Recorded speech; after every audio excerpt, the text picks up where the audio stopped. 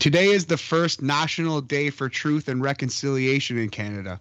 It is an opportunity for all of us to reflect on the truth of Canada's history and the ongoing intergenerational trauma caused by residential schools. We stand for hope and change.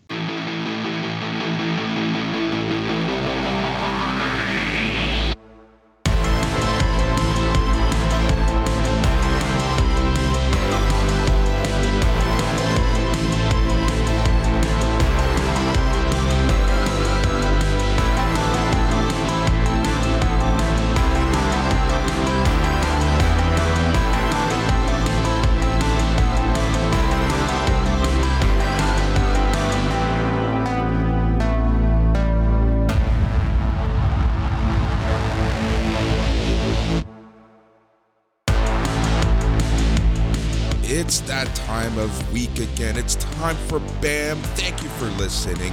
We're your hosts. I'm Boris, and as always, I am joined by Matt. Bonjour! How's everybody doing out there? We hope you are doing well. Oh man, what a game last night for the Blue Jays, Boris. That was one of the best games of the entire season. All of baseball. That was absolutely insane. It actually reminded me a lot of 2017 Game 5 LA Astros with those cheating MFers. That game was absolutely insane.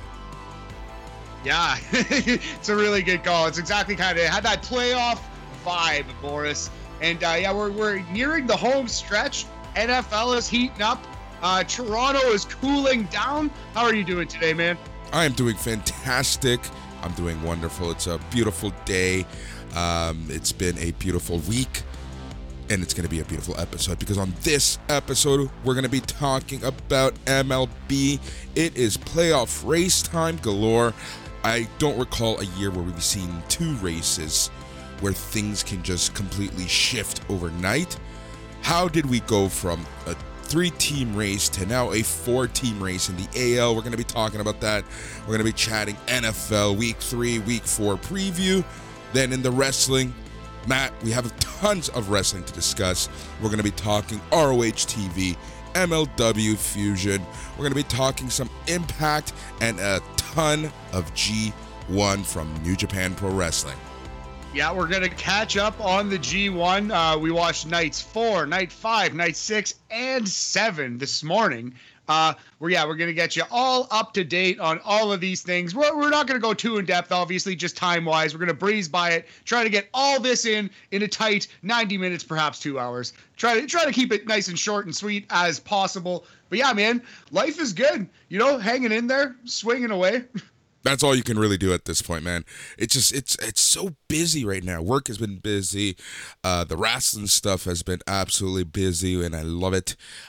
Real life has been busy, and I love it. Things have been pretty good overall. Like you said, the city is cooling down.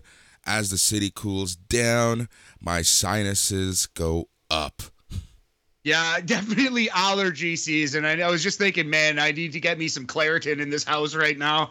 I'm a little stuffy, but you know, life goes on, buddy. It's definitely nice. It's a nice, cool, like 15 degrees. It's hoodie weather. It's football season. I feel like roasting some dogs and throwing the pig skin around, or roasting some pigs and throwing the dog skin around, or something. I don't know. I have no idea what I'm talking about. You have to be very careful with that one. Yeah, no, dude, it's been crazy. But you know what? Without further ado, let's get to it because there's so much to talk. Dude, let's start with some baseball. Like you said at the top of the show, New York Yankees versus Toronto Blue Jays from last night. To be exact, it was September 29th. That game was absolutely insane. I thought Toronto had it in the bag. Yeah, same. It was up and down, back and forth.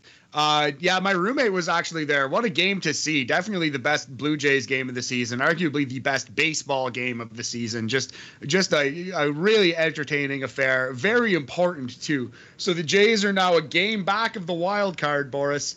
They're hanging tough, man. Yep. But the new contender has arrived. I think Seattle is a half game back. They were able to beat the A's last night in another incredibly fun game to watch. I was able to watch that as well.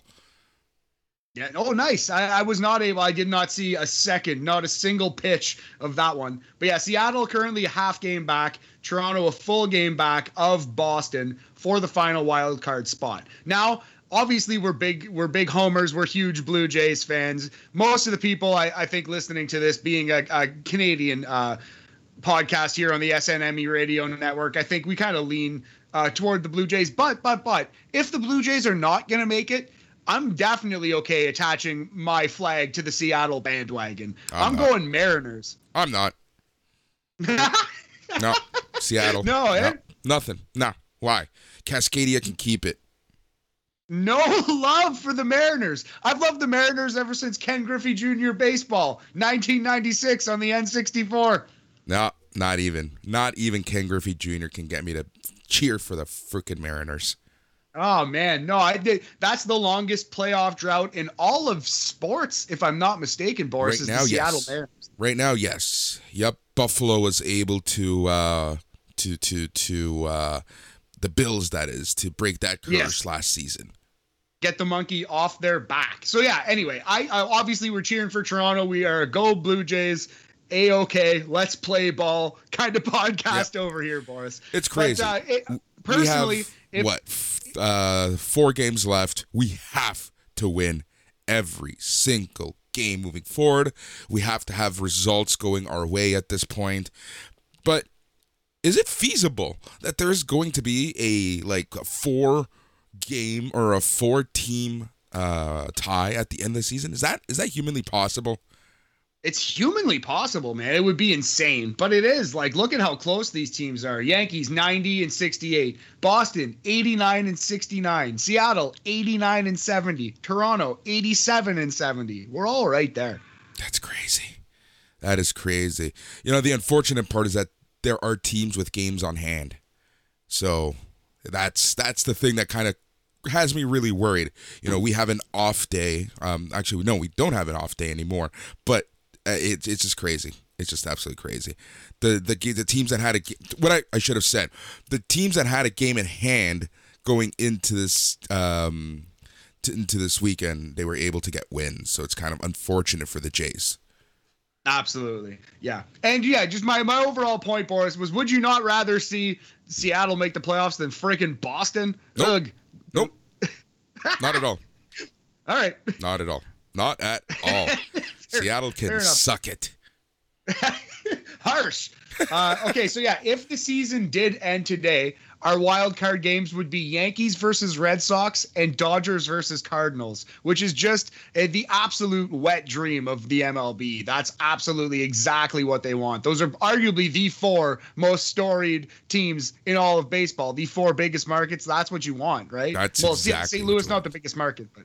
Well, but they're a storied team, and like I said, not only are they the hottest team in all of sports right now, but they always manage to beat the Dodgers no matter how good or bad the Dodgers are.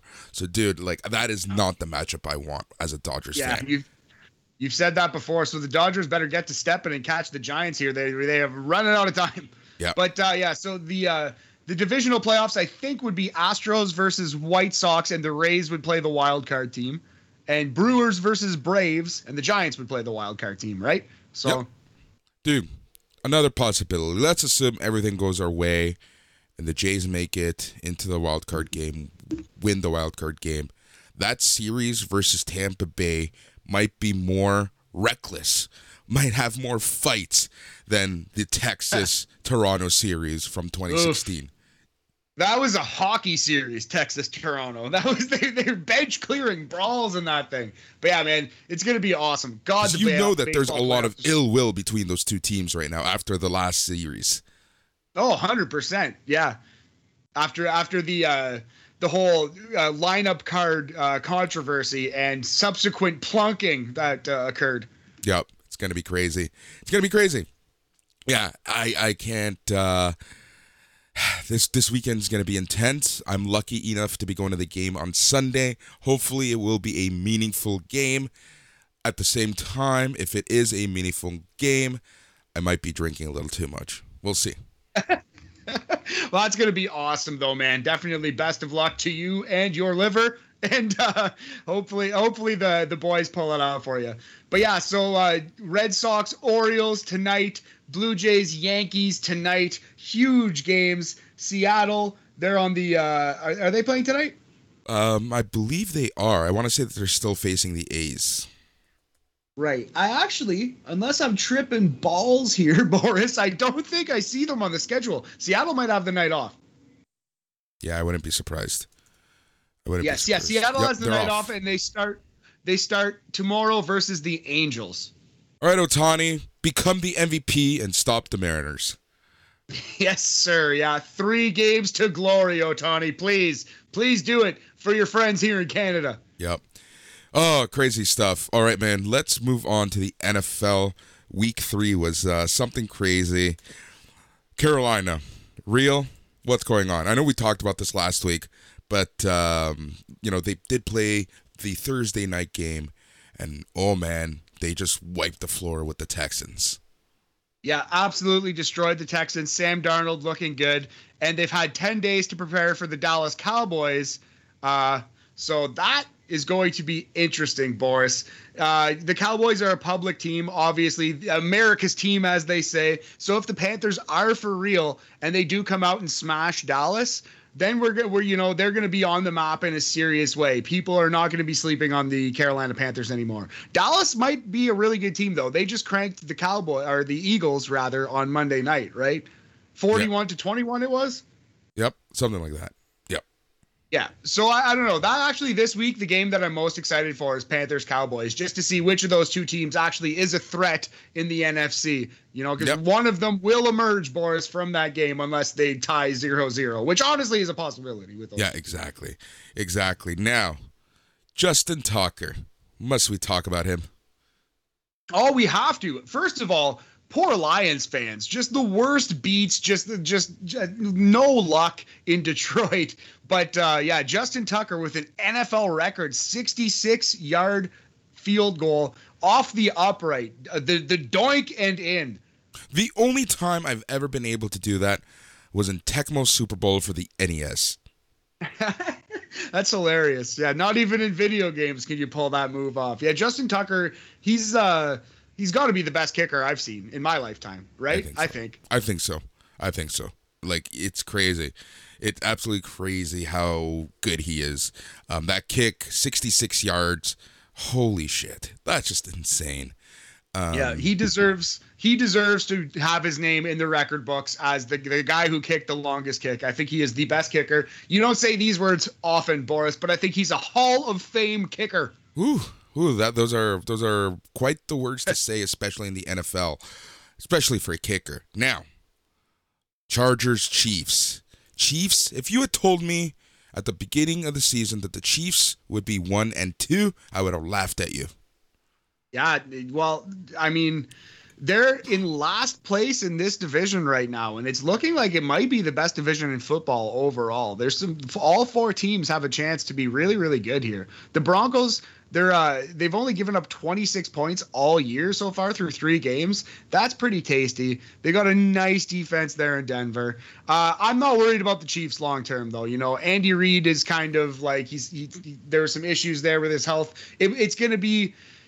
They're the team that everyone's gunning for. I'm okay with them starting slow. I think, like we've said this before, I think once the season ends, we'll see where the Chiefs are. But I'm not worried yet. I am far from worried yet about the Kansas City Chiefs. Yep, and our Dolphins are just sucking.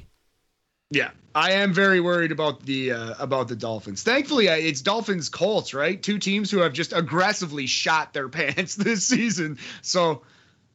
I don't know. It's a real battle of who wants it less, Boris. Yeah, pretty much. All right, what do we have on deck for week 4? Jaguars Bengals is going on the Thursday nighter. That's going to be a fun snooze fest. Yeah, that's a terrible game, but it's nice because it's the last 2 number 1 overall picks in football at quarterback against each other. So it's interesting for that reason. But yeah, it's going to be a largely terrible game. Hopefully it's a shootout. And both the young kids get a chance to spray the ball around the field a little bit. But yeah, it's kind of a weird week, kind of a stinky week. I do think the best games on top are definitely the 1 o'clock game that I'm paying closest attention to will be the Cowboys versus Panthers game. And then at 4 o'clock, Cardinals versus Rams. That game's going to be awesome too. I think Ravens Broncos is going to be fun too. Steelers Packers is always fun, but the Sunday nighter is one to watch just for the promos we're going to get leading up to the game, and that's the Buccaneers Patriots, Tom Brady, Bill Belichick going at it. Yeah.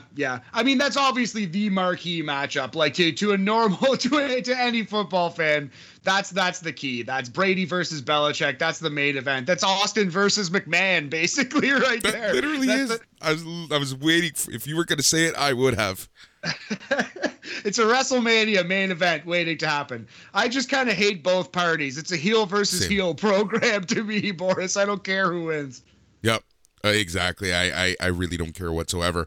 But yeah, dude, NFL is really, I would have to say it's an off week overall this week. There are a couple games to watch out for, but that's pretty much it. We'll see what goes on. Is it time to move? Go ahead. Yeah. I find just generally week 4 and 5, if you're gambling, they kind of do this on purpose. They kind of stock some blowouts in here. There's obviously a couple competitive games, but by and large, week 4 and 5 is where the NFL kind of levels out.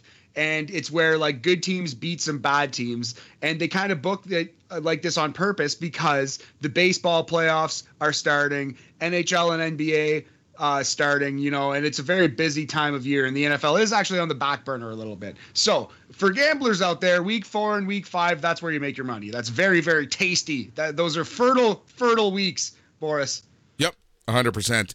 My friends who are into the gambling of sorts, they're loving this week and next week. It's hilarious they even say that because they say the same thing. I'm not a gambler. I am, I do many things. Gambling is not one of them. Nice. Well, it's like anything else. It could be very addictive. I do gamble a little bit. I'm not like crazy with it. I do have friends who are like heavy, like actually like bet like a lot of money, and even just through OLG Pro Line, like make consistent money all the time, betting lots and making lots. But I have I have my fantasy pools and such, and I gamble here and there on the side. I usually take a bath when I gamble on UFC, but I'm pretty decent at football and hockey. Yep, exactly. All right, I think that's time. It is time to move on to the wrestling portion of the show. Awesome, let's do it. Much to discuss, my friend. Yep, tons to discuss. So we're going to start with some ROH. So this week, there were only 2 matches yet again. There was a 4-way survival match and a Pure Rules Protege versus Mentor match. So we're going to start with the Protege versus Mentor match. Brian Johnson versus PJ Black, Pure Rules. This was a fun match.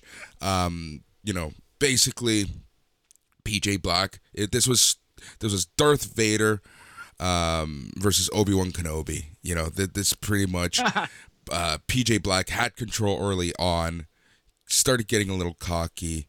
Brian Johnson had it, and and unfortunately there was another schmoz ending. So essentially, Brian Johnson eye poked PJ Black, and then he did his neck breaker that he calls the process, and he got the pin at 10 minutes 58 seconds. I understand what they're going for. I understand that this is his gimmick, that he's going to be a heel, you see, and as a heel he's going to be cheating to win.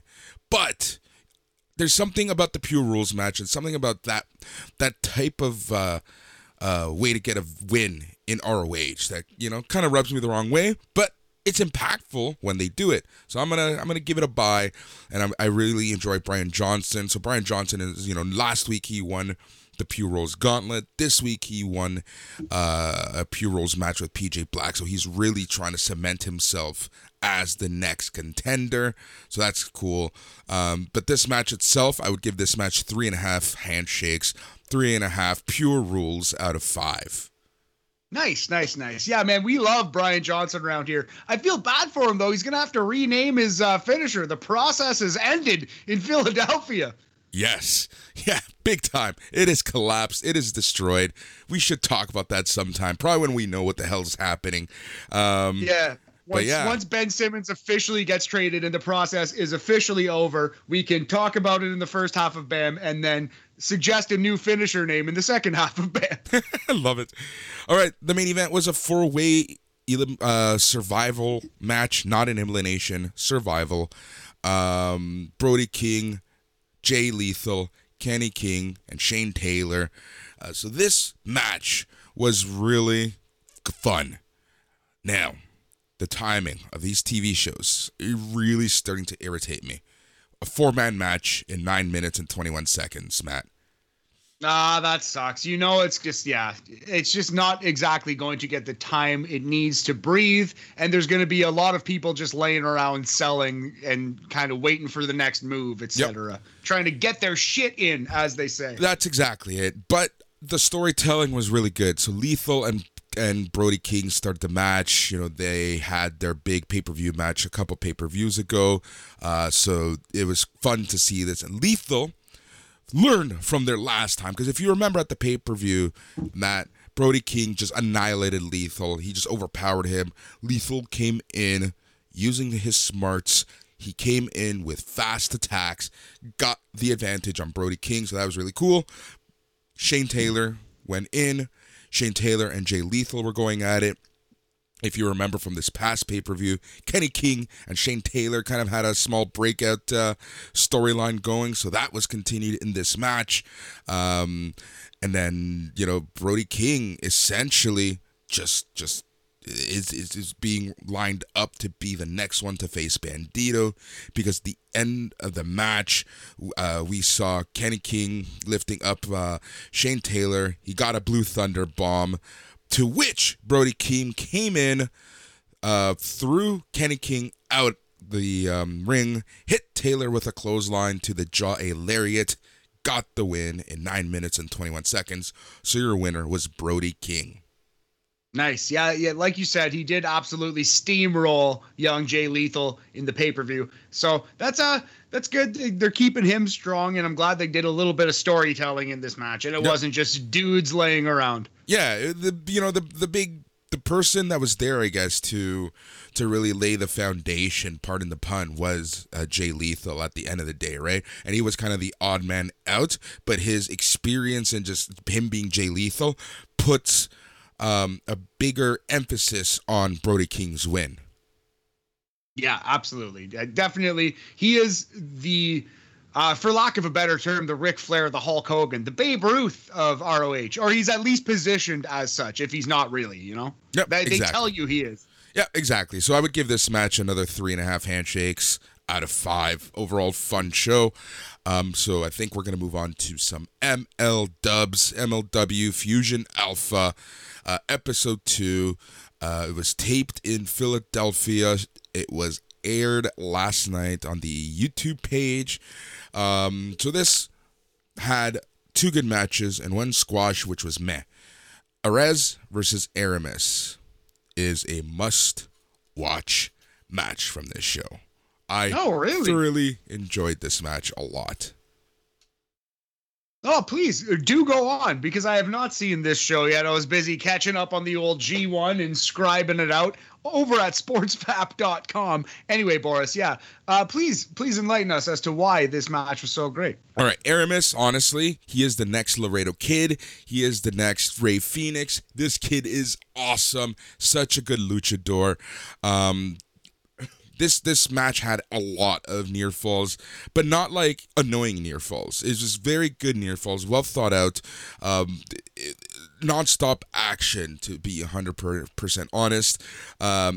Arez got a wild code breaker like move for the near fall. Arez then went for a shooting star press. Aramis avoided it. He performed a spinning torture rack into a power bomb, and that's how he ended up winning. Honestly, such a fun match. Bell to bell, it was so much fun. I wasn't able to time this match, however. But it was such a good match. I'm going to have to give this match 4 fusions out of 5. 4 out of 5. Great match here at BAM Sports and Entertainment. That's dope, man. Good for the young lads. I'll definitely check that out. Yep. After the match, they shook hands. This was so freaking good. All right. We got a vignette for Tajiri, who's going to be on the Fightland special that's going to air next Thursday on Vice TV exclusively. So yeah, Tajiri is going to MLW. Awesome. I hope he's still got something left in the tank, man, because like 01, 2000, 1999 Tajiri, like late ECW Tajiri, one of the most underrated badasses, one of the coolest wrestlers ever. Tajiri versus Steve Corino, god damn, that match is amazing. Yep. All right.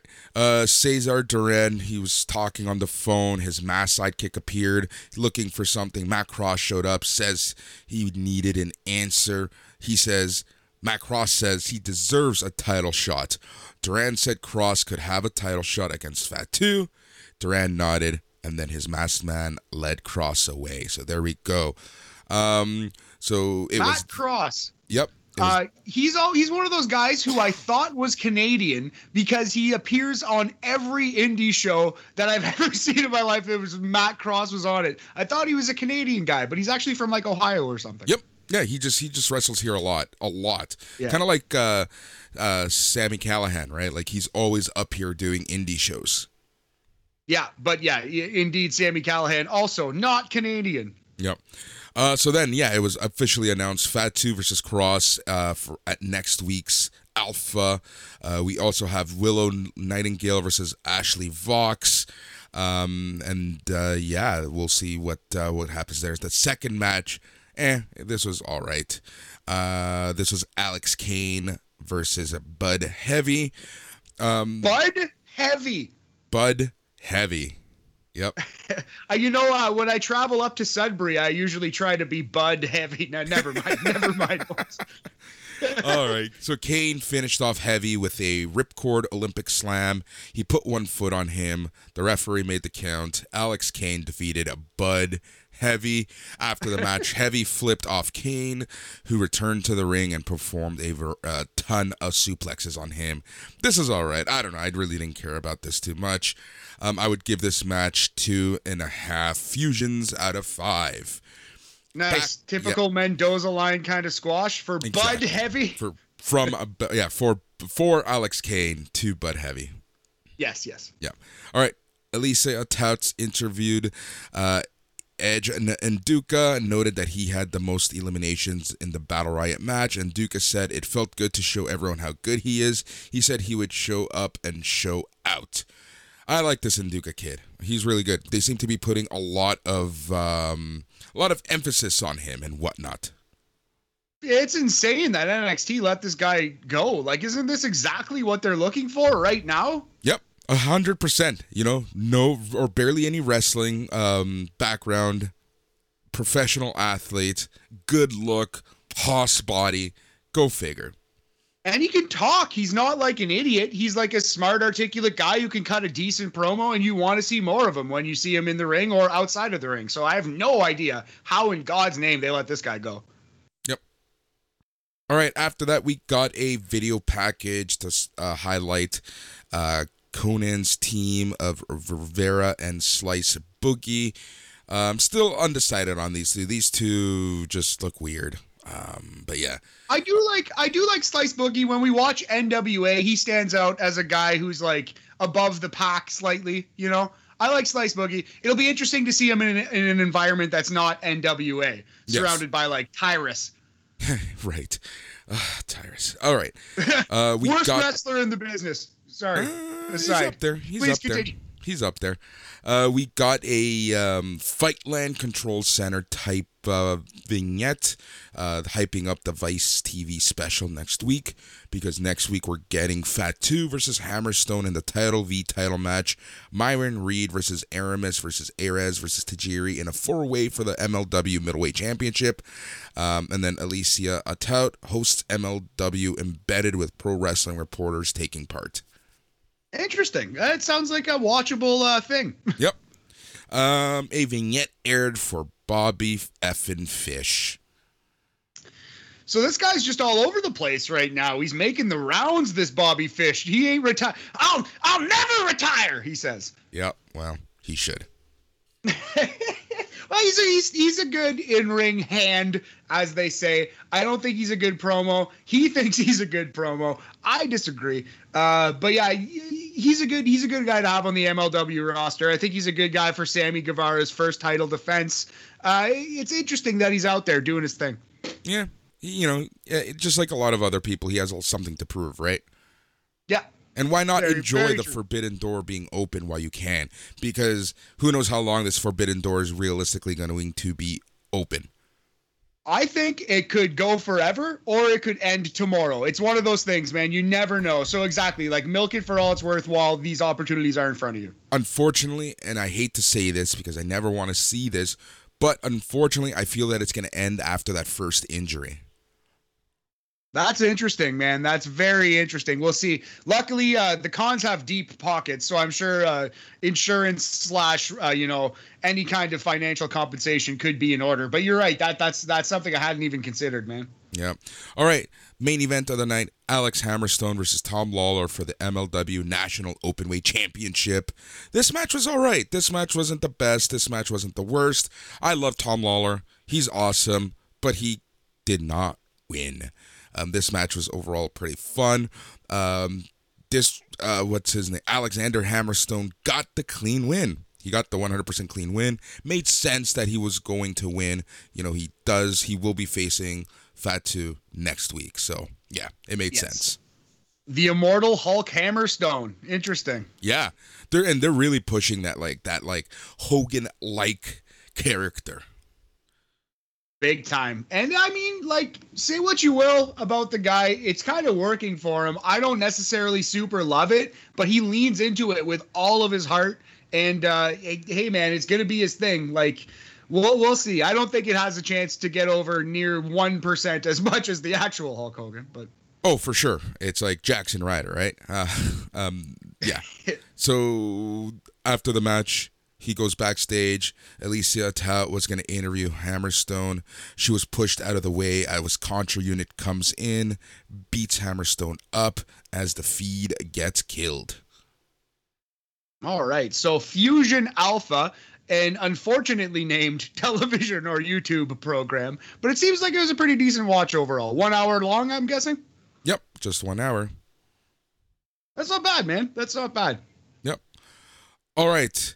Let us move to. Yes. Well, just overall, before we do, thumbs up, thumbs down. How do you feel about MLW Fusion Alpha, and will you continue to watch? I would have to give this a thumbs up. This was a very fun show. It was fun. It was good. There was a crowd. It had the recipe to make things really, really, really good, really watchable. The production isn't the worst. The matches were pretty good, and they seem to have this pretty good formula on hand. If every second match of the card is going to be a squash, then I'm fine. That's cool. Let's do it. All right. That sounds good, man. Yeah. They're kind of trying to be the mix between Dynamite and Dark all at once, right? Yeah, that's exactly what they're trying to do. Because, they have these wrestlers that no one knows of that they're trying to promote. They do hype reels for them, but then they also have these guys like the Bobby Fishes, the Tajiris, like the Fatus, who everyone kind of knows. The household names, for lack of a better term, right? Yes, absolutely. Man, I feel bad for Tajiri, but he kind of deserves a little more. If I were Tony Khan, Tajiri would be my Christian. He's the guy who I think is the best and most underrated wrestler out there. Yeah, for sure. All right, so let's move to Impact. The reason why we're talking Impact, it is because we are on the road to Bound for Glory, and it's going to be a huge match. Josh Alexander is going for it. He is going for it against Christian, a good old Canada versus Canada, Ontario v. Ontario match. I'm very excited for that. I think and hope Josh Alexander will win. I think he's ready for that world title. I think he deserves it. He'd be a worthy champion. I'm excited to see him with that belt around his waist. Man, it's going to be awesome to see Christian versus Josh Alexander. As you said, two good Canadian boys, Boris. Yep. So I'll try to go through this a little quicker. So Scott D'Amore gets things started. He explains option C. He brings out Josh Alexander. He reminds Josh Alexander that once he hands over the title, a tournament will begin to crown a new champion. So he kind of wants to make sure that this is what Josh Alexander wants. Alexander, and I love this, dude. Look at what the story that they're going here. Josh Alexander says that, he had neck surgery 6 years ago. He had doubts about his future, but he has no doubts now because he knows he can be the face of Impact. This brings out Christian Cage, who says Alexander almost lost his career, but Christian did lose his career for 7 years.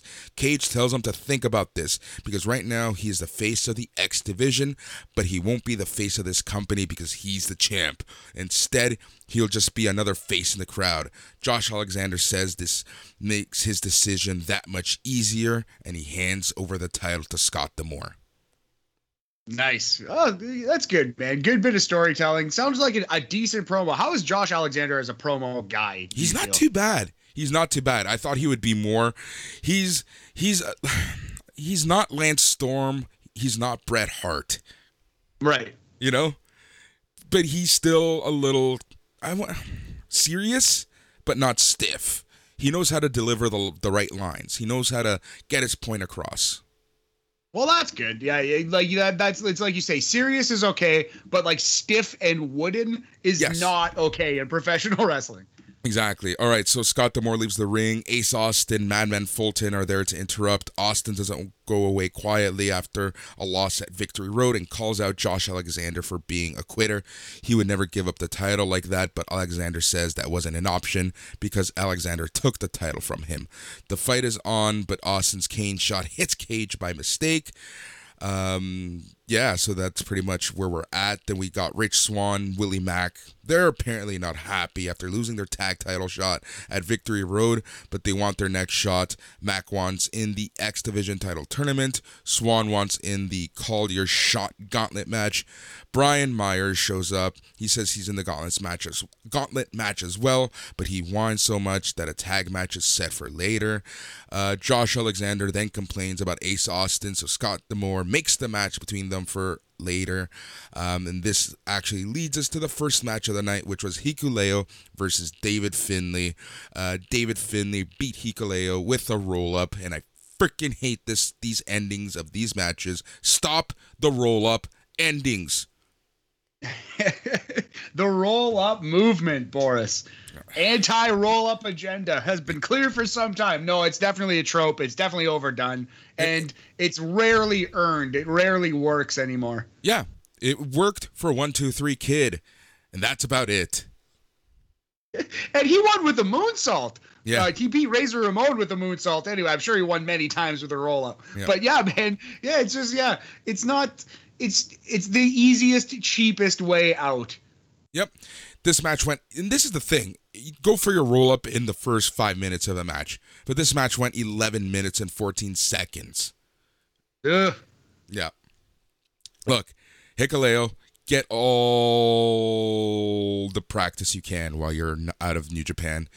Just do everything you can. He's getting better, but there's still some obvious signs that he's, not up to par and still learning. Yeah, hey man, he is young, and this is how you learn. There's only one way to do it. Yep. All right, so after the match, the brawl is on with FinJuice. They're trying to fight the Bullet Club. Bullet Club ends up coming down. And then we get a vignette by Violent by Design. They talk about what happened to Rhino last week. Rhino, for the record, got kicked out of the group. They say that this was necessary. Violence is the only cure for the sickness, and while Rhino can apologize, he needs to decide and do the right thing. They need an answer next week. So is he in or is he out? Matt Cardona is done with Rohit Raju and Shira, but Chelsea Green is ready to take out Raju herself. Su Young's followers are around. They're just walking around. See, it's hard to report on this because, like, you know how Impact does their vignettes, like vignette after vignette after vignette.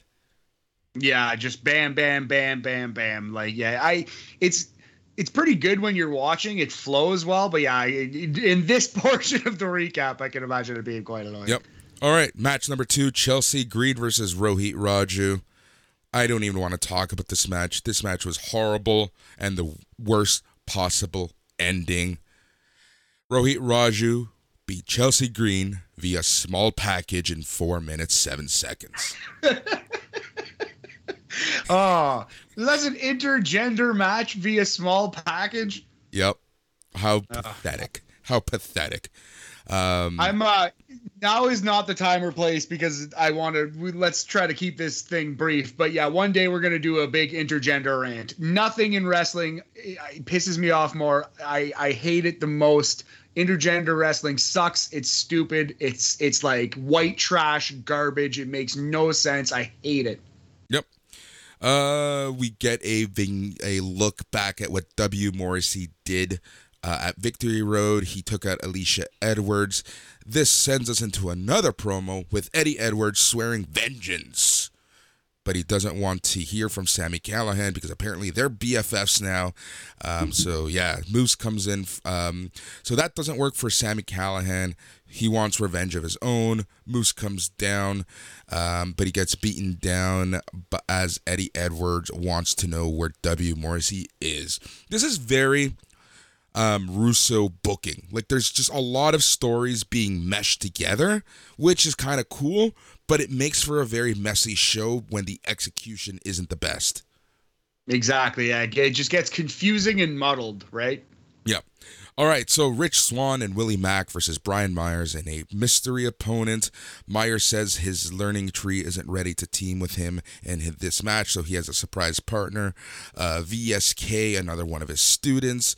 This match was all right. It only went 5 minutes, 16 seconds. Rich Swann and Willie Mack beat Brian Myers and VSK via a high crossbody. Interesting. Well, I guess I wouldn't expect Brian Myers and student of to do much here. How was this match though? How did VSK look? Not bad at all, to be honest. This match, I would honestly give this a 3.5 nice. TNAs out of 5. That's good. 70% Sonny Siaki percentage. Yep. All right. Johnny Swinger is backstage. He's worried about Impact going to Las Vegas and putting him out of business. He writes a letter to Scott D'Amore, who thinks he just bought the company from Bob Carter's daughter. Therefore, D'Amore needs to come to Swingers Palace next week and talk about this. And he signs it, J.J. Dillon. That's fun. That's a good gag. Your favorite tag team, my favorite tag team, the Good Brothers, they're still on vacation because they have beaten every team around. They're on the top of the mountain, and the only thing to do is knock any other team off the mountain. So we get a vignette of the Good Brothers and seeing how effing annoying they are week after week on Impact. Sounds like the most skippable thing I can imagine in pro wrestling right now. Yep. Then we got a very long, very unnecessary Mickie James and Deonna Purrazzo face-to-face. They've been working this. I shouldn't downplay how bad it was. How good it was. It wasn't the worst, but they've been doing this week after week after week for months and months and months. They did the respect angle. Now they're doing the we hate you angle. So Mickie James, Deonna Purrazzo is set up for Bound for Glory. All right. Well, it'll be a good match. Deonna is one of the most underrated women's wrestlers out there. She's really, really good. Mickie can still go to some extent, so we're going to see. Yep. I like that they're doing it, but yeah, I haven't seen a second of this build, so. Yep. Eddie Edwards and Sami Callihan, they're going after Dubs Morrissey. They get cut off by security. Scott D'Amore makes the street fight for next week. Then we get Gail Kim. She announces a tournament for Knockouts Knockdown featuring an 8-woman tournament with 4 knockouts and 4 from elsewhere. The winner gets a Knockouts title match, but here's the influence to interrupt things. Madison Rayne thinks they should get a Knockout Tag Team title shot, but Kim says they have to beat Rachel Kyle Ellering and Jordan Grace next week. So, main event time. Josh Alexander versus Ace Austin. This match, dude, watch this match. This was a great match, and it's all Josh Alexander. Ace Austin is good, but Josh Alexander is like near perfection. This match went about 15 minutes, just over 15 minutes, about 15:10. Josh Alexander beat him with the C4 spike. Fun little match, really well done. I'm going to have to give this match 4 TNAs out of 5. Nice. I'll definitely check that out. Love some Josh Alexander. And yeah, Ace Austin's a pretty good wrestler, man. Yep. So here's my review for this week's Impact. Too many vignettes, too many cuts, too many short vignettes that make a very long segment. But the in-ring, for the most part, was okay. And for God's sake, just stop with intergender wrestling and stop with small package victories. Brutal, man. The roll up. Yeah. But, so yeah, it kind of seemed like a pretty bad show listening to your review, but I would check out that main event for sure. It's all set up for Bound for Glory, right? It's all story for Bound for Glory. I'm hoping that this week we see some of the stories actually happen, and I'm not quite sure what they're doing with W. Morrissey. Is it going to be a tag team between Eddie Edwards and Sami Callihan against Moose and Morrissey, or are they going to have like kind of 2 breakout programs from there? I'm not quite sure where they're going with that. Do you think Enzo comes in at any point or no? I hope not.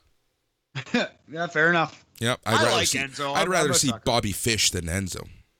I respectfully disagree, sir. Yeah. Then that's that. All right, so that is Impact overall. Like I say, I'm really looking forward to this week's episode, mainly because it can't be worse than this one. The in-ring is good. The stories need a little more something, and the production is horrendous. Yeah, fair enough, man. That seems pretty much par for the course for Impact Wrestling. All right, let us move on to New Japan Pro Wrestling G1. All right. We have a lot to cover. So, yes. Matt, do your thing.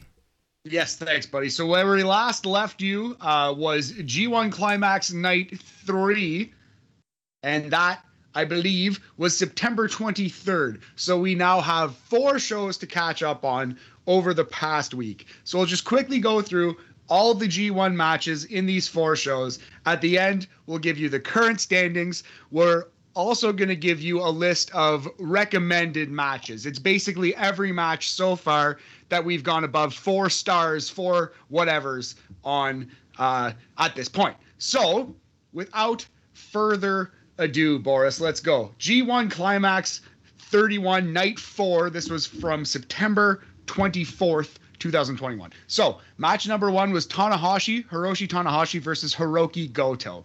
This was exactly what you were expecting out of a Tanahashi versus Goto opening match. Very good wrestling. Wasn't great. Old dog Tanahashi gets the win with a crafty veteran finish. Boris, you guessed it. Small package. Yep. I watched this match and I'm just like, of course. And then as I'm talking about Impact, I'm like, I know exactly what's going to kick off our G1 coverage. It's just funny that, you know, this one was earned though. This told the story. And Tanahashi would do it again later in this tournament. He gets outclassed and out wrestled by his younger, beefier opponent, but Tanahashi uses his veteran instinct and his guile to pull out the win. So yeah, Tanahashi pins Goto with a small package in 14 minutes and 10 seconds. We're going to go 3.5 climaxes on that one. 70%, it's a B. Moving on, next match, we had Tama Tonga versus Chase Owens. So this was actually, I really dug this match. Tama Tonga having a good tournament, Chase Owens having a good tournament. This was Bullet Club versus Bullet Club, Boris, so you were kind of expecting like a lot of bullshit and chicanery, but it was a straight up wrestling match. I like this match. I like this match a lot. It wasn't the best technical match, but there was a nice little story being told. I loved how Chase Owens was watching his back. He didn't really trust Gedo out there. Like, he was kind of like, I know what happens when someone's in the ring. So I kind of like that story that they were saying. I like the Chase Owens, I'm not going to give up. I'm going to give the fight to you. Bring the fight to you, I should say. I think that they did a great job.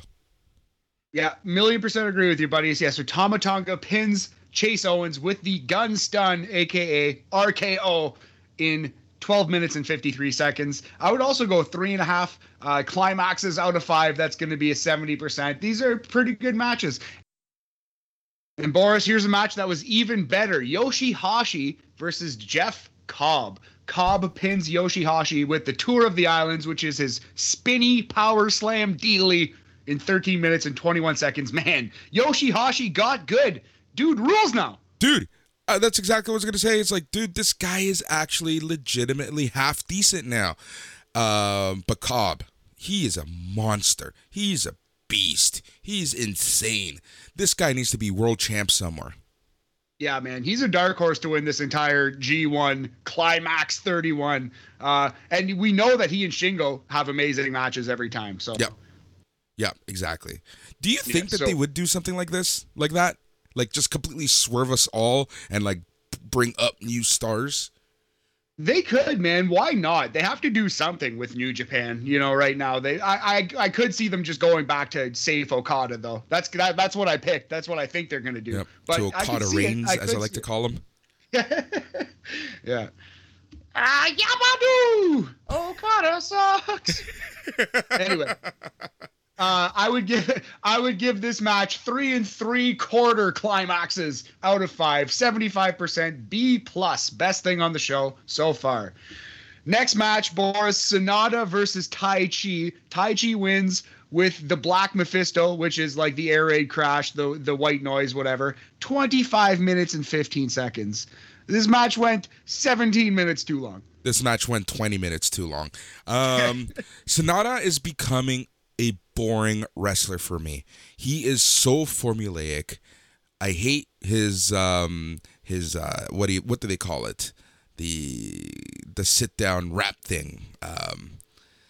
The something in Paradise, the Paradise Lock. Oh yeah, the Paradise Lock is. Yeah, I think it's the Paradise Lock. Yeah, I can't stand that thing. It is the most stupid move in all of wrestling, especially in New Japan. It just seems so off, right? That's like honestly, it's like an Orange Cassidy move. Yeah, that's exactly it. It seems like can you imagine if someone were to start using the people's elbow in New Japan? Well, I could imagine him using it. Yeah, sorry, not to offend any of our female listeners, but yeah, I also find Sonata to be quite boring these days. Yeah, this match went like you said, like 20 minutes too long, maybe. It was good wrestling that went an hour past its target, so that's kind of typical of the G1 sometimes. So I went Mendoza line for this one, 2.5 climaxes out of 5. Yeah, and the worst part is that this match, from the entrances, because it was a Tai Chi match, that this was like a 30+ minute exhibition. Yeah, exactly right. So yeah, lots of time eaten up. The main event of night 4 was Kazuchika Okada versus Evil. Okada pins Evil with the Rainmaker in 21 minutes and 46 seconds. Went longer. It felt longer than it went. I couldn't call it a bad match. Okada cannot have a bad wrestling match, but you've seen this match before. You don't need to watch this one. Yeah, that's the unfortunate part. We've seen this match quite a few times already, and I really do think that Evil and Sonata, I know that they're not even the same groups anymore, but they just need to become a tag team again. They need to just stop this singles push for both guys. I can co-sign that. I can get behind that. One thing I do like about this G1 a lot is that Okada is full Okada. He is gaining strength, not losing it in this G1. Yep. We're going to go 3 climaxes out of 5 for that main event. It is a 60%. And yeah, on night 4, there was nothing really worth going out of your way to see unless you just love Jeff Cobb or Yoshihashi. Yep. It's still funny that that's the best match of the night overall. I also like the Chase Owens match. Like, it just told a good story. And, more Bullet Club matches should be like that. I'm starting to get really sick and tired of every Bullet Club matches being a schmoz. Yeah, I completely agree. Completely agree. It's just it's far past overplayed. All right, so let's go into night 5, September 26th, 2021, G1 Climax 31, night 5. Starts off with the Great Okan versus ya boy, Yujiro Takahashi. This match, honestly, it was an average wrestling match, which I mean as a great compliment to these men, because I didn't know that they had an average match in them. Yeah, agreed 100%. So yeah, Okan pins Yujiro with the Iron Claw Slam, which is called the Eliminator, 14 minutes and 16 seconds. At this moment, Okan is undefeated in the G1, and he's looking like a world beater. Yeah. I would go 2.5 Mendoza line for this one. Way better than I thought it was going to be, honestly. Yeah, exactly. It was better than what I thought it was going to be, but you compare this to other matches that we've seen already in the G1, and this one was meh at best. Yeah, agreed. Okay, so the next match, Toru Yano versus Tangaloa. Ugh. This was your standard Yano match. He's Santino Marella. He's Eddie Guerrero. He's Santino Guerrero, Boris. How the hell do you put Santino Marella and Eddie Guerrero in the same sentence? Just in terms of the referee shenanigans. Yeah, you're right. He's Eddie Guerrero on his worst day was 10 times better than Toru Yano will ever dream to be. You know what's funny? I'm the one with the hot takes, but you say some really stupid stuff that pisses people off. That's not that dumb. Santino Guerrero. I just wanted to throw that line in. I just wanted to call him Santino Guerrero. Anyway, just in terms of the shenanigans with the referee, he does Eddie Guerrero spots all the time. I'm not saying he's as talented anyway. This match was bad. Yano wins with your favorite small package roll-up cradle thingy in 10 minutes and 46 seconds. At this exact second, Yano was in second place in the group, Boris. Yeah, I know. It's sure. Let's move on. So we're going to go 1.5 climaxes out of 5, just because it was slightly better than Yano versus the Great Okan. Yep. All right, next match. It's a combination that could never go wrong. Tomohiro Ishii versus Kenta. So coming into this match, Kenta was in 4th. Ishii was in 9th, basically in dead last, because Naito was already out of this tournament. So I was kind of thinking that Ishii would win, but Kenta pins him, Boris, with your favorite schoolboy roll-up, 21 minutes and 8 seconds. I just don't get it. I just don't. I'm gonna prepare a full rant about the roll-ups very soon. Next week, maybe on NXT Talk when they do 3 on NXT 2.0. But yeah, I swear to God, if Ciampa loses the belt via roll-up, I'm gonna freak the F out. I can see it. I'm positive. Breaker wins with roll-up. Io Shirai loses via roll-up. Anyway, this match was a tad too long, but you can't go wrong with these guys. They will always have great matches when lined up against each other. I went 3 3/4 climaxes on this one. 75%. It's a B+ in Canada. Boris. Yep. Cool. All right, next up, the main event of night 5. Highly recommend this match. Zack Sabre Jr. versus Kota Ibushi. It's the finals of the Cruiserweight Classic, Boris. Oh, my God. My God. Coming into this match, Zack Sabre Jr. is undefeated. Ibushi is, he's in that dwindling pack of guys in the upper middle there. And Zack Sabre wins clean, submits Kota in 19 minutes and 55 seconds with something that he calls Clarky Cat Bad Balloon Remix, which basically is a Brock lock, the old Brock Lesnar, you know what I mean? I think Sami Callihan uses it too. Yep. The leg across the head while seated with a grapevine around the arms. Zack Sabre Jr. inventing submissions and torturing men with it. This was a great match. 4 1/4 climaxes out of 5, 85%, solid A. Go watch this wrestling match. Yeah, it was such a good freaking match. I really enjoyed this. And it was one of those matches where it's like, who's going to win? Who's honestly going to win? I thought Ibushi was going to win, to be 100% honest. But then I remembered that Zack Sabre Jr. is going to win this tournament. So, It's a take. He's a world beater right now, that's for sure. Yeah. All right, so moving on, we're on to G1 Climax 31 Night 6, which is actually Wednesday morning, September 29th, 2021. We're going to start with Evil versus Tai Chi. Coming into this match, Tai Chi was somehow tied for first and Evil tied for second. So this was actually a huge matchup in the block at this moment.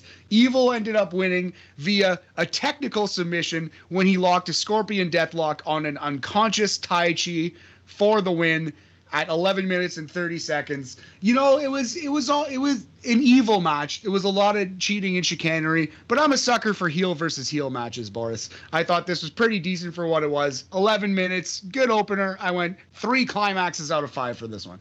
Yeah, I for the most part like this match. One thing that I noticed at this point of the tournament, that is the match placements.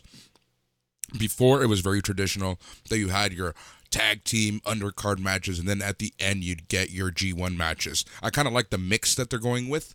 They're starting the show off with a couple G1 matches and ending the show with a couple G1 matches and making you watch the entire show like an idiot.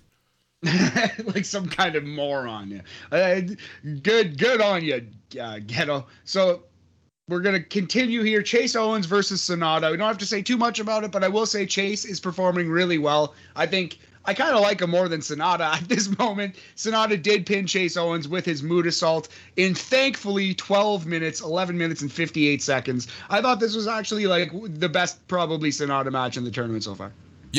Yeah. And that's it's crazy. And it's what I honestly thought for a few years ago, for a few months, that Sonata was going to be a stand-up performer. It just kind of seems like everyone has progressed and stepped up a notch or two, and he's kind of just stayed stagnant where he's at, you know? Yep. But the unfortunate part, and this is kind of where I kind of fight with New Japan, and it's just like he's so high up on the card, but he's just not having good matches anymore. Like, he's really being pushed and pushed and pushed by his opponents to have a good match.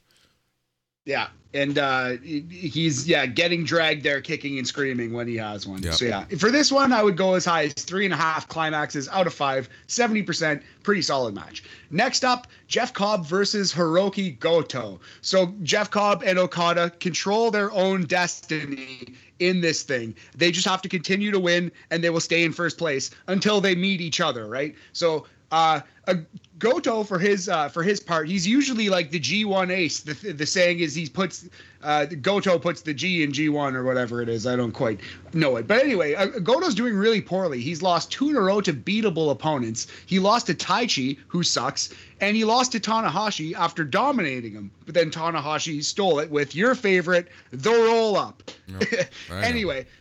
So this was the Jeff Cobb show. He continues to crank, beats Goto with his spinning power slam dealio called the Tour of the Islands. 15 minutes and 8 seconds. Very good match. Not quite great. It's exactly what you're expecting when you picture Goto versus Cobb. You know what I mean? Yeah. Oh, 100%.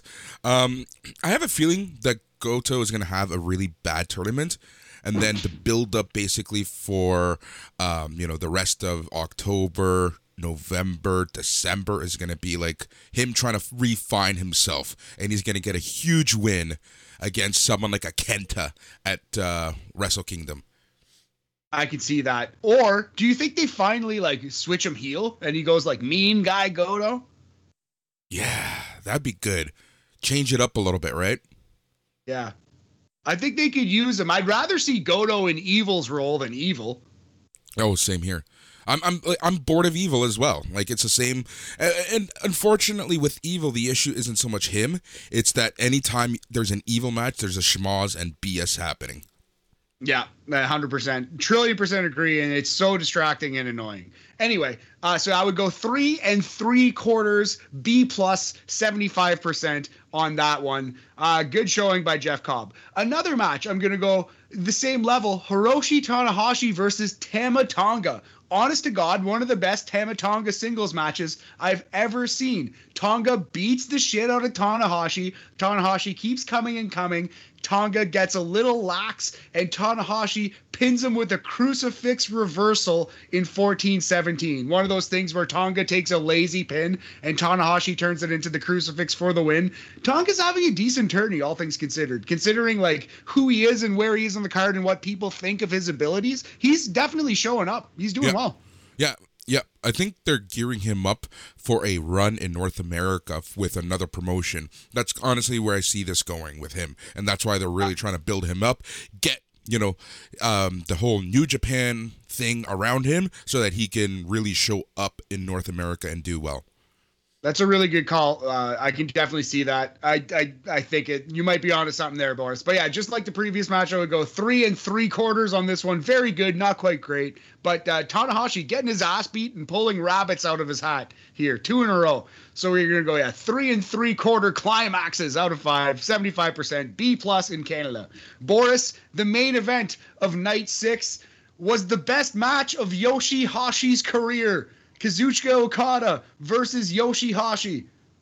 Yeah, this match I had 0 expectations for. I was thinking above the Mendoza line simply because it's Okada. But this match impressed me quite a bit. And it was what do we talk about all the time, Boris? The pillars, right? So Not only is the camera work so awesome in New Japan because they just let the wrestlers do the storytelling and they don't go over the top. They don't Kevin Dunn you over the head with cuts, right? But Chris Charlton on commentary did an absolutely unreal job of telling the story of Yoshi-Hashi. He made you believe that this fucking goofball had a shot to beat Kazuchika Okada in the main event of a G1 show. He made you care about the plight of Yoshi-Hashi, this kid who came in a tryout and he got cut because he was too small, and then he came in again and he looked even better, but they cut him and he kept coming to these tryouts and they kept cutting him because he was so small, and then he finally made the roster and he wrestled Okada at, I think it was a Wrestle Kingdom in like 2011 or 12. Okada beat the crap out of him, and then Okada's gone on to be the Ric Flair of Japan, the Randy Orton, the John Cena, and yes, I included Randy Orton in that sentence, Boris, and I'll let the crowd get you on that one.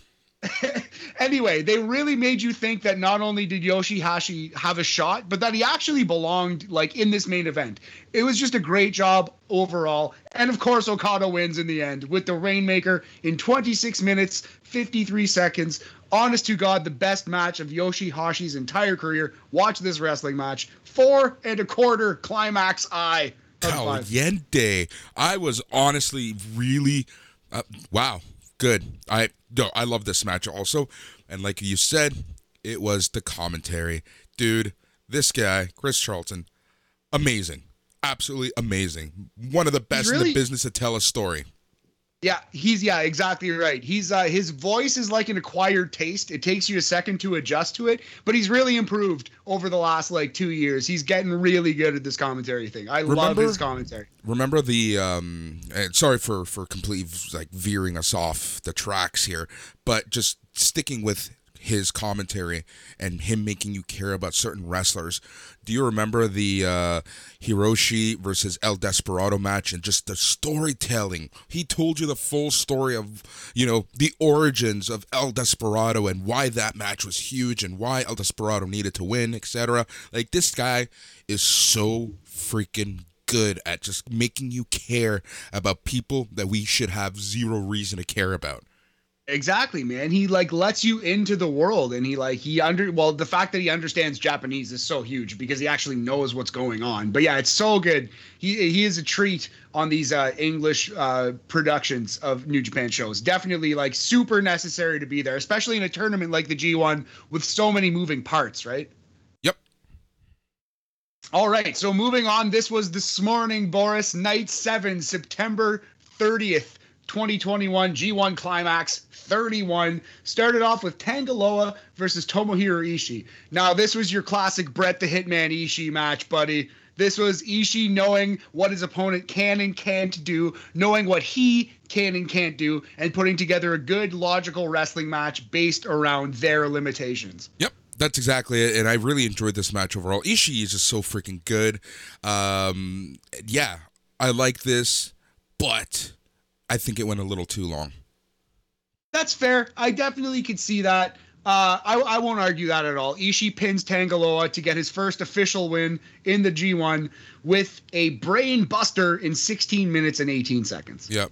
It's interesting because going into this match, my other theory was that Goto and Ishii were going to have a shit tournament and just say, all right, let's tag team together again. Yeah, that's interesting. I could kind of see that. I hope Goto's going heel, but famous last words. We've been saying that for a long time. Yep. Who knows? Exactly. Go ahead. All right. So, yeah, we're going to go 3.5 out of 5. 3.5 climaxes out of 5. You could argue it was too long and maybe I overrated it, but it's Ishii. He did a great job. Next up, we had the undefeated Great Okan atop the block versus the undefeated Zack Sabre Jr., the real main event of this show, Boris. Coming into this match, Great Okan 4-0, Zack Sabre 3-0, and this was actually a scientific chess match. I didn't know Great Okan had this in him. I didn't realize he was this good on the ground. He is. He's really good. He had great matches against Okada. I think I gave Okada a lot of credit for those matches. Yeah, he's not the worst, but he's no Zack Sabre Jr.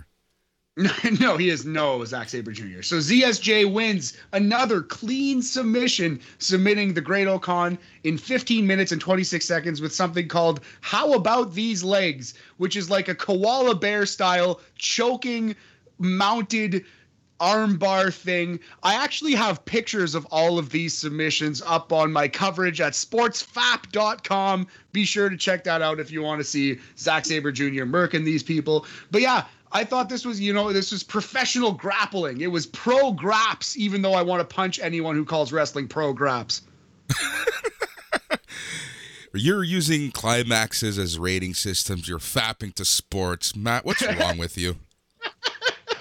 That's true. That's 2 jerk-off puns in the same coverage here. I should probably choose one or the other.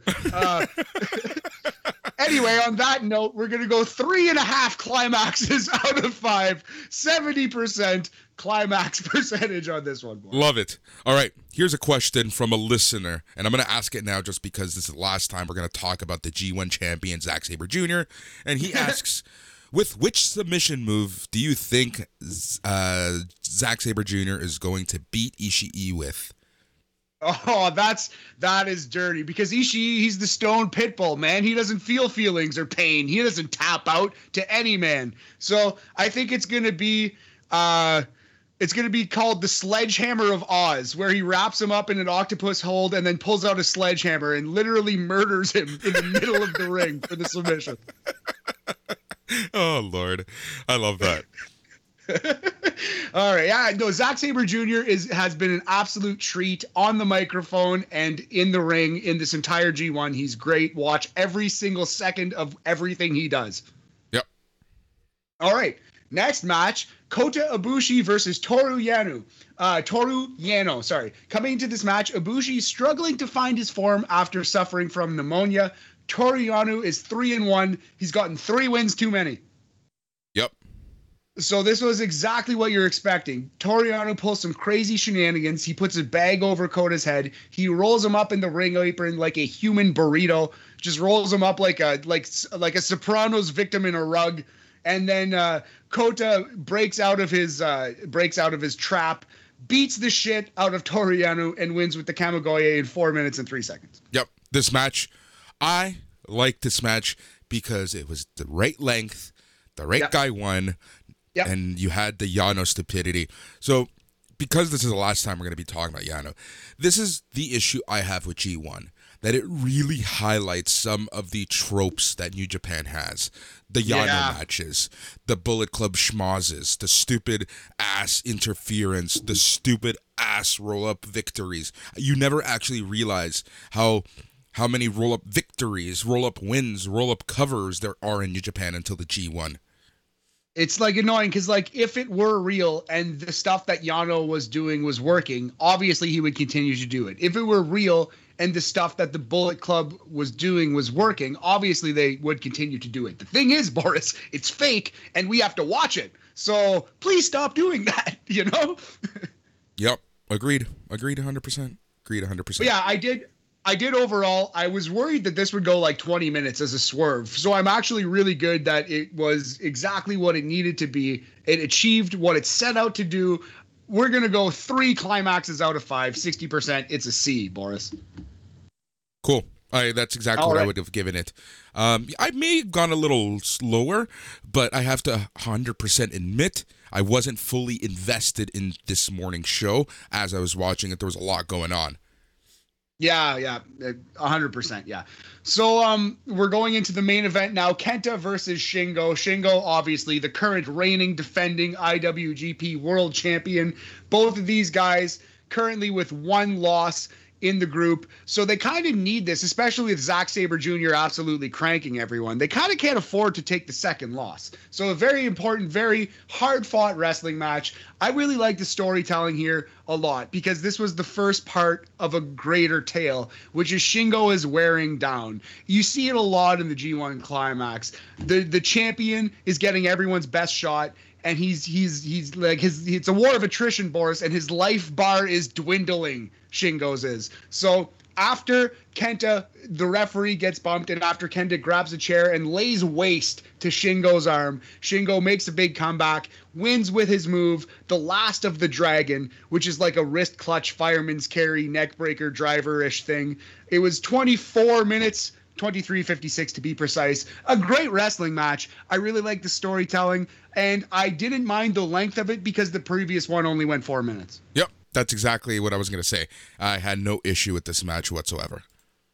Yeah, so I would say this is a great match. I would recommend this one too. In the main event of Night 7, Kenta versus Shingo. We're going to go 4 climaxes out of 5 for that one. So that is everything that we have missed so far. I'll just give you a little preview of the next 2 shows. So Friday morning coming up, we have Night 8, which is Jeff Cobb versus Tama Tonga. Again, Jeff Cobb is undefeated. Needs that one. Evil versus Chase Owens. Yoshihashi versus Taichi. Okada versus Goto. Again, Okada undefeated, so that's very interesting. And Tanahashi versus Sonata as the main event of Night 8. Both of those guys have 1 loss. Neither one can afford to go to 2 losses. So that's basically a loser leaves town match right there in the main event. Yep, exactly. G1 Climax Night 9 is Sunday morning, and that has Great-O-Khan versus Kenta, Tangaloa versus Yujiro, Ishii versus Zack Sabre Jr. Hook it to my veins. This is Sabre Jr. wanting to submit people. 4 submissions in a row against the Stone Pitbull, who does not feel human pain. Let's do it. Yeah, dude. I think this is my most anticipated match of over the next week or so. Guaranteed. 100% agree with you, buddy. And the main event of Sunday morning's show, Night 9, is Kota Ibushi versus Shingo. So how could you go wrong there? The top 2 matches on Sunday morning's show are going to be great. Yep. I think it's going to be match of the year contenders, like realistically, if they give them the time, if they let them do what they can do. Yes, sir. Yes, sir. Okay, so quickly, standings right now at this moment. Block A, this is the group with Naito. So Naito is out of it completely, and we're giving everyone all of the forfeit points already. So consider Naito having lost 9 matches and everyone else having their win versus Naito. That hurts me. Number 1. That hurts me so much. So, but it's sad. It's, you know what? It's not far from the way that they book Naito in New Japan sometimes, so sure. Oh no, I almost spit coffee on my computer. That's a little harsh, but I see your point. Anyway, so in first place, 4-0, 8 points, Zack Sabre Jr. In second place, 4-1, 8 points, but a loss to Zack Sabre Jr., the Great-O-Khan. Third place, Shingo Takagi. He has 6 points at 3-1. And then in fourth place, Kenta, Kota Ibushi, and Toru Yano somehow. They all have 6 points, but they're 3-2. So those are the guys who still have somewhat of a mathematical shot to win Block A. There's also Yujiro at 4 points, 2-2. Ishii at 4 points, 2-3. Tangaloa at 2 points, 1-3, and Naito out of the group. Yep. So it's basically looking like Sabres to lose, but one of Kenta, Kota or Yano, God bless him, could come through mathematically and still steal this. Mathematically. Block B is the Okada versus Cobb show. It's looking like both guys are going to be undefeated until they wrestle each other. Jeff Cobb, 6.3-0. Kazuchika Okada, 6.3-0. Now, the fuck pack, as they say, Boris, as I say, in this group, the people who have they. They, in this case, is me and me alone. But, so there are 4 people tied at third place in this group. 4 points, 2 and 1. That is Evil, Hiroshi Tanahashi, Sonata, and Tai Chi. All of those guys could theoretically still kind of pull it out. And again, Tanahashi and Sonata are wrestling as the main event of the upcoming show there. So one of those guys is going to be out of that mix, and they're going to basically be out.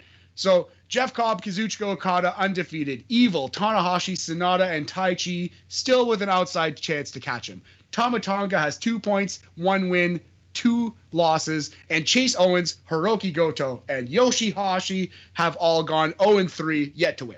Yep. All right. And one last thing, recommended matches, just a quick top 5 matches of the G1 so far. Number 1 match, Shingo Takagi versus Zack Sabre from night 3. We gave that 4.5 climaxes, 4.5 stars. The second, that's the best match of the tournament, in our opinion, my opinion anyway. Number 2, this was the match that Dave Meltzer gave 5.5 stars to. So this is the most famous, arguably like the best in terms of general consensus, but I think it was the second best. Still an incredible match. That's Ishii versus Shingo from night 1. So those are the 2 classics, I think, of this G1 so far. Shingo versus Zack Sabre and Shingo versus Ishii from night 3 and night 1 respectively. Yeah. Oh, for sure. Those 2 matches are just must watch. If you don't watch those matches, you hate professional wrestling.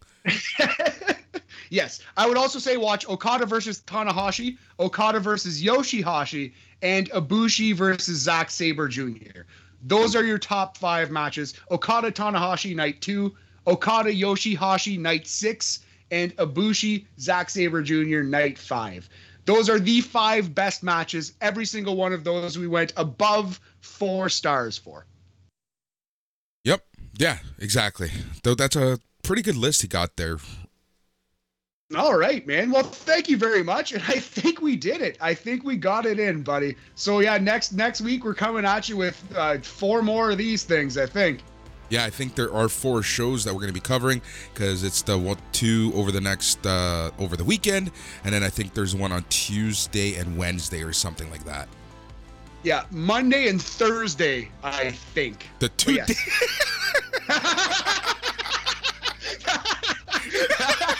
Funny how that works. Oh my god, that is actually hilarious. You know what? Let's keep going. Let's keep talking, because I have the calendar here. So it is Monday and it is Thursday. You are correct. There you go. There you go, man. Yeah, just because, I'm hoping so, because I just wrote it down. I'm staring at it right now. So hopefully I did that correct. Yeah, in my mind, I was I'm not even going to justify it. I was probably thinking the off days. Oh, anyway, well, good job today, Hobie. I think we got it all in. We had like 7 wrestling shows to cover and some sports. But yeah, thank you very much for listening. And yeah, I just wanted to cheap plug. I'm going to be on the main show this Sunday with the big boss, Jason Agnew, talking a little draft. I'm sure talking a little G1 and whatever, But hopefully check that out on terrestrial radio in Canada if you're nasty. Yeah, look at that. Making it to the show. You are. All right, so if you are a patron of Sunday night's main event, make sure to catch all the other shows. There's so many great shows. You got the midweek markout. You got NXT Talk. You got this show, BAM. You have the Smack Daddies, and then you have All Elite Weekly and the Old Fucks covering Rampage. Plus, you got the main terrestrial show early with a podcast special. The podcast special is always a fun time. And it's always a good listen, because they really expand on just the general wrestling chatter. Dude, we talked Impact and New Japan on the same show. The good, the bad, and the ugly of pro wrestling, buddy. All here on BAM. I love it. The show is BAM, Boris and Matt Weekly. He's Matt. I'm Boris. Goodbye.